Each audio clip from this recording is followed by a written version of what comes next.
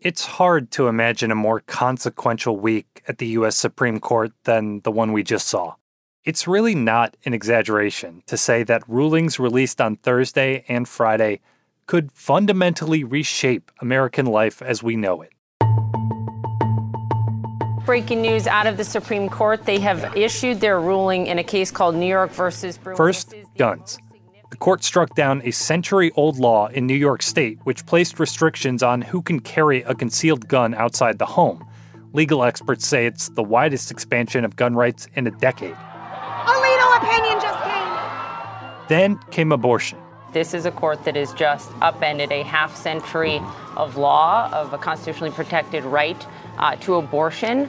In a case originally centered around a 15-week abortion ban in Mississippi, the court went even further and said Roe v. Wade, the constitutional right to an abortion women have held for 50 years, should be struck down.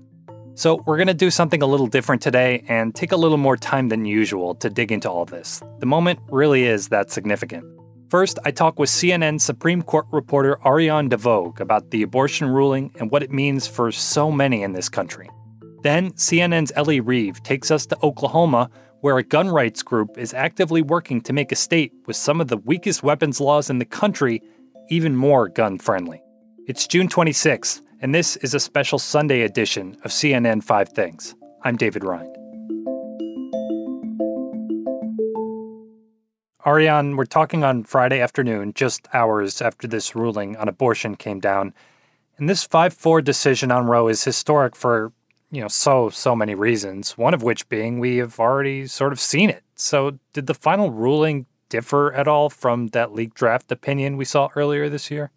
It was almost exactly the same. Justice Alito hewed really closely to that draft opinion. He did take some time to respond to the dissent and add a couple of things, but his major points that we saw in that draft opinion were in the final one. He said Roe is egregiously wrong. He said the right is not found in the Constitution. He said that the issue belongs to the states and that women have political power and they can use it in the states if they want to press for political action.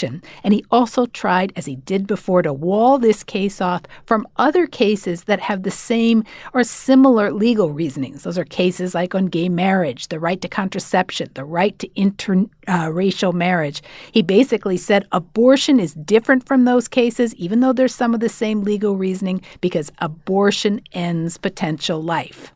Yeah, and I want to get to some of those other cases, but on abortion, was that really the thing that just because it did not appear in the Constitution that this ruling should go away?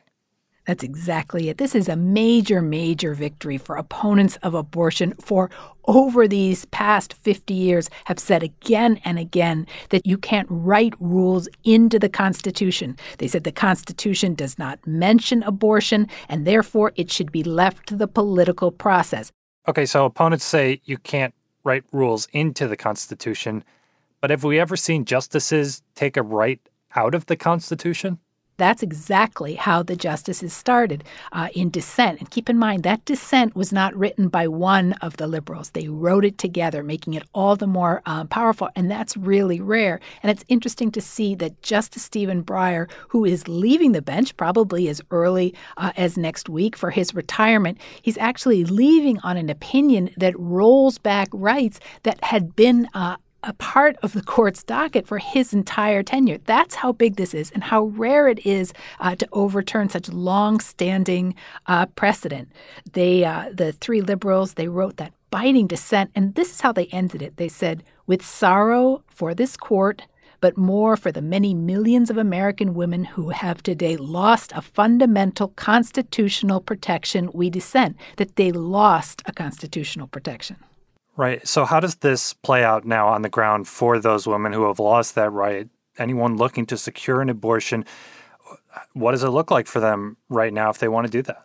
So it goes back to the states. And here's the complication, is that About half the states have laws on the books or will soon that will ban abortion. So that means, as Justice Ruth Bader Ginsburg used to say before she died, that if Roe is ever overturned, what it's really going to impact is poor women, women who can't afford to travel, women who can't take the time off of work. And we've seen that play out, as you and I have talked about, in Texas. Because remember, the Supreme Court earlier this term, they allowed that unusual Texas law to go into effect. That brought abortion to near standstill in Texas, and it meant that people were flooding over state borders trying to get the abortion. We're going to see the same thing now, but here the distances might be further, and it might be harder and harder to get some of these appointments. The court's decision to do so will have real and immediate consequences. State laws banning abortion are automatically taking effect today, jeopardizing the health of millions of women, some without exceptions. So extreme that women could be punished for protecting their health. So extreme that women and girls were forced to bear their rapist's child. Now that's going to have repercussions. For instance, maybe a state will try to pass a law and say you can't travel to get an abortion. Or maybe they'll say you can't send medication abortion in the mail. We're going to see now a whole host of new laws pop up on top of the fact that we're going to see more than half the states, a large swath of America, bar abortion. That's some of the things we're going to see coming forward. As the Attorney General has made clear, women must remain free to travel safely to another state to seek care they need. My administration will defend that bedrock right. If any state or local official, high or low, tries to interfere with a woman's exercising her basic right to travel, I will do everything in my power to fight that deeply un-American attack. You mentioned that in Alito's opinion, he kind of walled off some of these other cases, but that's not what we saw from Clarence Thomas, right? What did he say about other cases that kind of use this reasoning? Well, that's what's so fascinating here is that, as the dissent pointed out, they're not all on the same page because Alito, in the opinion that Thomas joined, said all we're doing today is this. But Clarence Thomas wrote separately, explicitly calling the court to revisit those other cases, cases that he feels have shaky legal reasoning. And the dissent jumped right up on that. They said something like, Clarence Thomas is not a part of the conservative majority project here. So they are really signaling that those cases that have been on the books that have some of the same legal reasoning as Roe v. Wade, those now will come under attack. And maybe today what Alito says stands, but just look down the road. You and I will be talking about this in the weeks and years to come because they are definitely going to be challenged. What does this victory mean for opponents of abortion rights? Because while recent polling from Pew found that about 6 in 10 Americans say abortion should be legal in all or most cases, there is a very loud and, passionate group of people that have been working towards this outcome for a long time, and they've been leveraging courts at all levels to do it. For as long as I've been covering the court, there have been opponents of abortion who have been talking and hoping that one day the court would overturn Roe v. Wade. And that only happened because of President Donald Trump's 3 new nominees. It is an important precedent of the Supreme Court. By it, I mean Roe v. Wade and Planned Parenthood versus Casey. Been reaffirmed many times. Casey is precedent on precedent. And one other point I think is interesting. Remember Justice Kavanaugh's hearing, and remember that he was really saved by the vote of Republican Senator Susan Collins. And she said, he told me that he respected what's called stare decisis, suggesting that he wouldn't overturn Roe v. Wade. He said it should be extremely rare that it be overturned, and it should be an example. So you have obviously full confidence. I do. But it's something you saw all along at every confirmation hearing. All the conservatives said, oh, yes, we respect stare decisis. But as a Supreme Court justice, they can vote to overturn it. And that's what they did today. What's interesting is that Justice Sonia Sotomayor, in opinion, just a few days ago, she ended a dissent. It was another opinion where the liberals had lost. And she said, I dissent and I fear where this conservative court is going next, because she really feels like they are moving very quickly. And she suggested in that opinion that this newly constituted conservative court is poised now to reshape contours of some of the biggest social issues of the day. Today, of course, it was abortion. Earlier this week, it was gun rights, and there are a lot more cases to come. They are showing no appetite, the conservatives on the court, to slow down. We saw Chief Justice Roberts today. He said, look, we could allow this Mississippi law, but we don't have to go as far as overturning Roe v. Wade. But he was alone. The conservatives on this court are moving very quickly, and they are reshaping society. Ariane DeVoe, thanks so much for breaking this down for us. Thank you.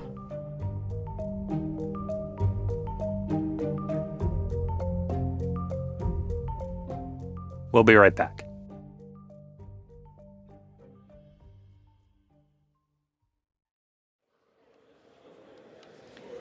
On this vote, the yeas are 234. The nays are 193. The motion is adopted. Without objection, a motion to reconsider is laid upon the table. The motion is adopted. When House Speaker Nancy Pelosi brought down that gavel Friday afternoon, it kept quite the split-screen week on guns in Washington. Like I said at the start of the show, we saw a major decision from the Supreme Court in favor of gun rights. But just steps away, the Senate and then the House passed what is being called the most significant federal gun safety legislation in 30 years. But legal experts say that ruling from the Supreme Court could open the floodgates to legal challenges on all kinds of gun restrictions, including parts of what just passed on Capitol Hill. However, gun rights groups in some states aren't waiting around for any of that. They are actively working to lobby state legislatures to loosen gun laws, even in the wake of multiple deadly mass shootings across the country. CNN's Ellie Reeve went to Oklahoma to see this for herself. She's here now. Ellie, what did you find? The people we spoke to belong to the Oklahoma Second Amendment Association. It's been around for a little while, but it's really become a force in the Oklahoma legislature since about 2016, when a man named Don Spencer took it over. When I took over in 2016, we had 3 or 4 chapters. And we're now over 50 chapters across the state. And it's because this group, shorthand is OK2A, they track the legislature, they watch the votes. I just keep focused on the same message that we're going to get our rights back. We're going to find the right people to make sure we can get them back. One of the ways they're able to get what they want done is they're up on social media. And so at every vote, he will be texting all of his members. He'll be posting the votes on social media. And then those people immediately call their local legislators. And these people don't represent a large amount of people. So if 1,000 people call them, it's a really big deal. So that's one way they're able to put up a lot of pressure on legislators to push gun rights much further than polls show the average person wants them to be. How much further? Like, what is this group after?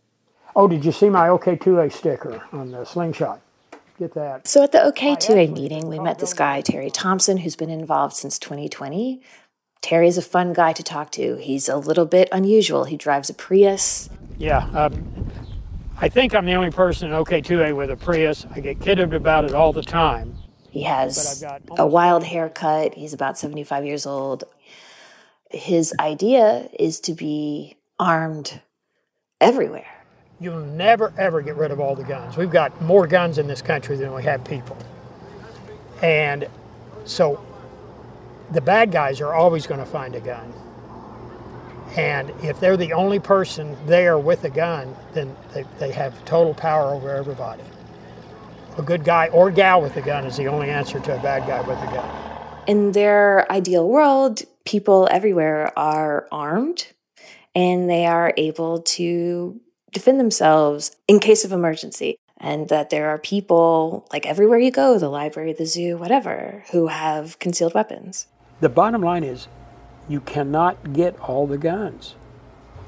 Unless, do you want a police state? Do you want people do you want authorities? But I feel like you're proposing a private police state. Not private police. So that sounds like a pretty big step. Is the legislature on board with that kind of vision? OK2A takes an incrementalist approach. So there's picking away piece by piece, allowing more guns to be carried by more people in more places and to be able to be used in more circumstances. They got it passed where a felon who's not allowed to carry a weapon is allowed to be in the car of someone who is illegally carrying a weapon. They successfully primaried a Republican who didn't want to bring forward a bill that would have allowed guns in restaurants that have bars, as long as the owner was not drinking. And so when that legislator didn't bring that bill to the floor, they held a rally with 200 people within a few days in his town, and he lost his election. Come on. Well, I'm left-handed. Are you? There you go. Whoa. Okay. All right, and then you pull it down and it retracts. Those were illegal till 2016. Don made it legal to carry a switchblade into the Capitol for self-defense, just in case. He keeps it on his body at all times. Oh, and that was a direct result of their pushing, their lobbying. Yes. Yes, that was one of their successes. Would you see it as a big problem right now that there are too many moderates within the Republican Party? Absolutely. Absolutely. And there's been, and actually we've endorsed, and I have no problem endorsing a Democrat that'll hold to the Constitution. We've done it multiple times. I mean, Oklahoma is a very particular case. Every single county went for Trump. The Republicans have a super majority. The governor made it a Second Amendment sanctuary state so that if the federal government passes laws restricting gun access that they don't agree with, they won't enforce them within state borders. Right. I wanted to ask about the national picture here because just last week we saw Congress pass through this big gun safety bill, the biggest in 30 years. And there's a lot in it, including money for states that want to implement these so-called red flag laws. But Oklahoma already has anti-red flag laws. Like they don't want them at all. So this would kind of be a non-starter there, right? Yeah. The anti-red flag law was just a really interesting issue to me. So red flag law would mean that a court can temporarily take away someone's Second Amendment rights, could take their weapons if they are deemed to be a danger to themselves or others. These guys oppose a red flag law. Oklahoma has an anti-red flag law because they think that any disgruntled person could call and make a report saying you're mentally unstable and then take your guns away, and there would be no accountability. But how do you propose, if not this red flag law, how do you propose keeping guns out of the hands of the mentally ill? By the mentally ill being segregated from society if they're a threat to themselves or society. Okay. And then what Don suggested was a very significant limitation on individual liberty, though. He wants to bring back state institutions to house the mentally ill. But, like, would it be before they committed a violent crime, or? Well, I don't know how you would ever stop someone that's given no signal that just goes to decide to commit a violent crime. I don't know how you do that. To me, that would represent a pretty significant restriction on someone's personal liberty. And right, which is what they are all about, this association. Yeah. What about other gun owners in Oklahoma, people that maybe aren't as extreme as OK2A, and even these people that are pushing them even further? They don't consider themselves political activists. How do they feel about gun safety in the wake of these mass shootings? Yeah, these gun rights activists, they don't represent the majority of gun owners. There's a significant number of Republicans and conservatives who support certain restrictions on gun ownership and when you can use them. I'm coming to the gun range to get some work done. What are you gonna do? Oh, I'm getting a scope mounted for a deer rifle. So we went to a gun range just to talk to people who clearly like guns, like shooting, to see what they think. The first big thing was it's a very emotional issue. There are a couple of people who wouldn't agree to go on camera who I felt like were almost in tears. One guy was very angry that good guys like himself were being lumped in with criminals like these mass shooters. And so they were going to be punished for what bad people had done. Another guy, he's like, I grew up with guns. I just taught my son to shoot. He had like a 12-year-old with him. He's like, but I'm a Christian, and obviously, like, there needs to be some controls on preventing people who are mentally ill from getting weapons. There needs to be a higher age limit. There needs to be permitting. In Oklahoma, it's what they call a constitutional carry state, which means you don't need a permit to carry a weapon. You just go in and buy it. There's no waiting period, nothing. There's no restrictions. And it has a higher rate than average of gun deaths. So most of the people I talked to did favor some kind of restrictions. Everybody up there in Washington has personal security.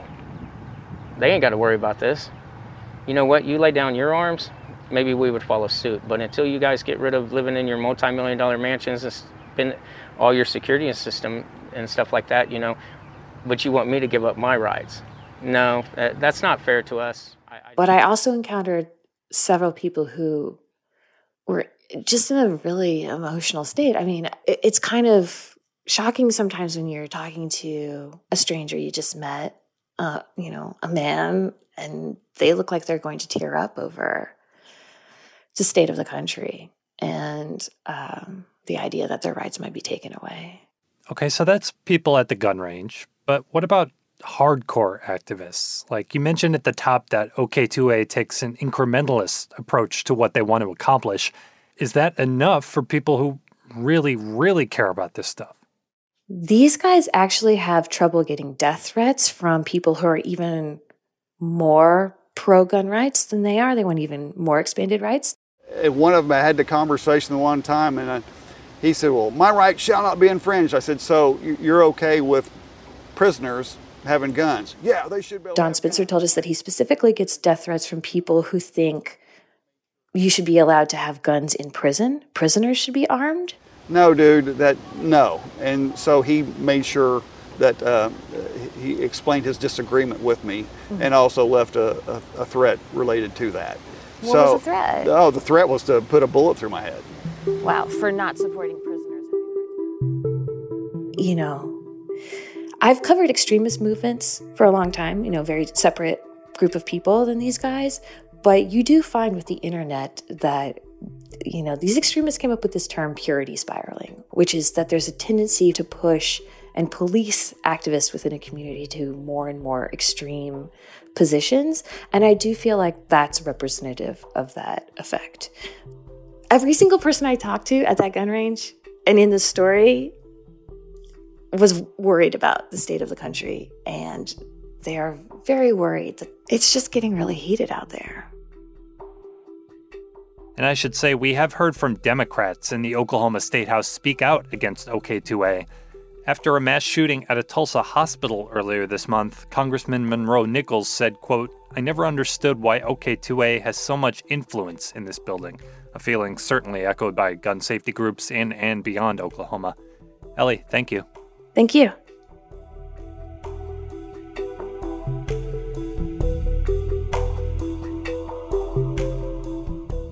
The Sunday edition of CNN 5 Things is produced by Paolo Ortiz and me, David Rind.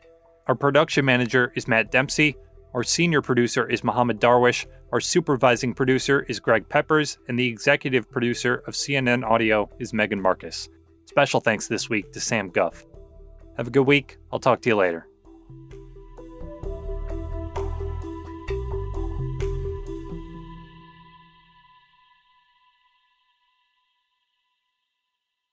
Over 37,000 companies have already made the move to NetSuite. Backed by popular demand, NetSuite has extended its one-of-a-kind flexible financing program for a few more weeks. Head to netsuite.com/briefing. netsuite.com/briefing.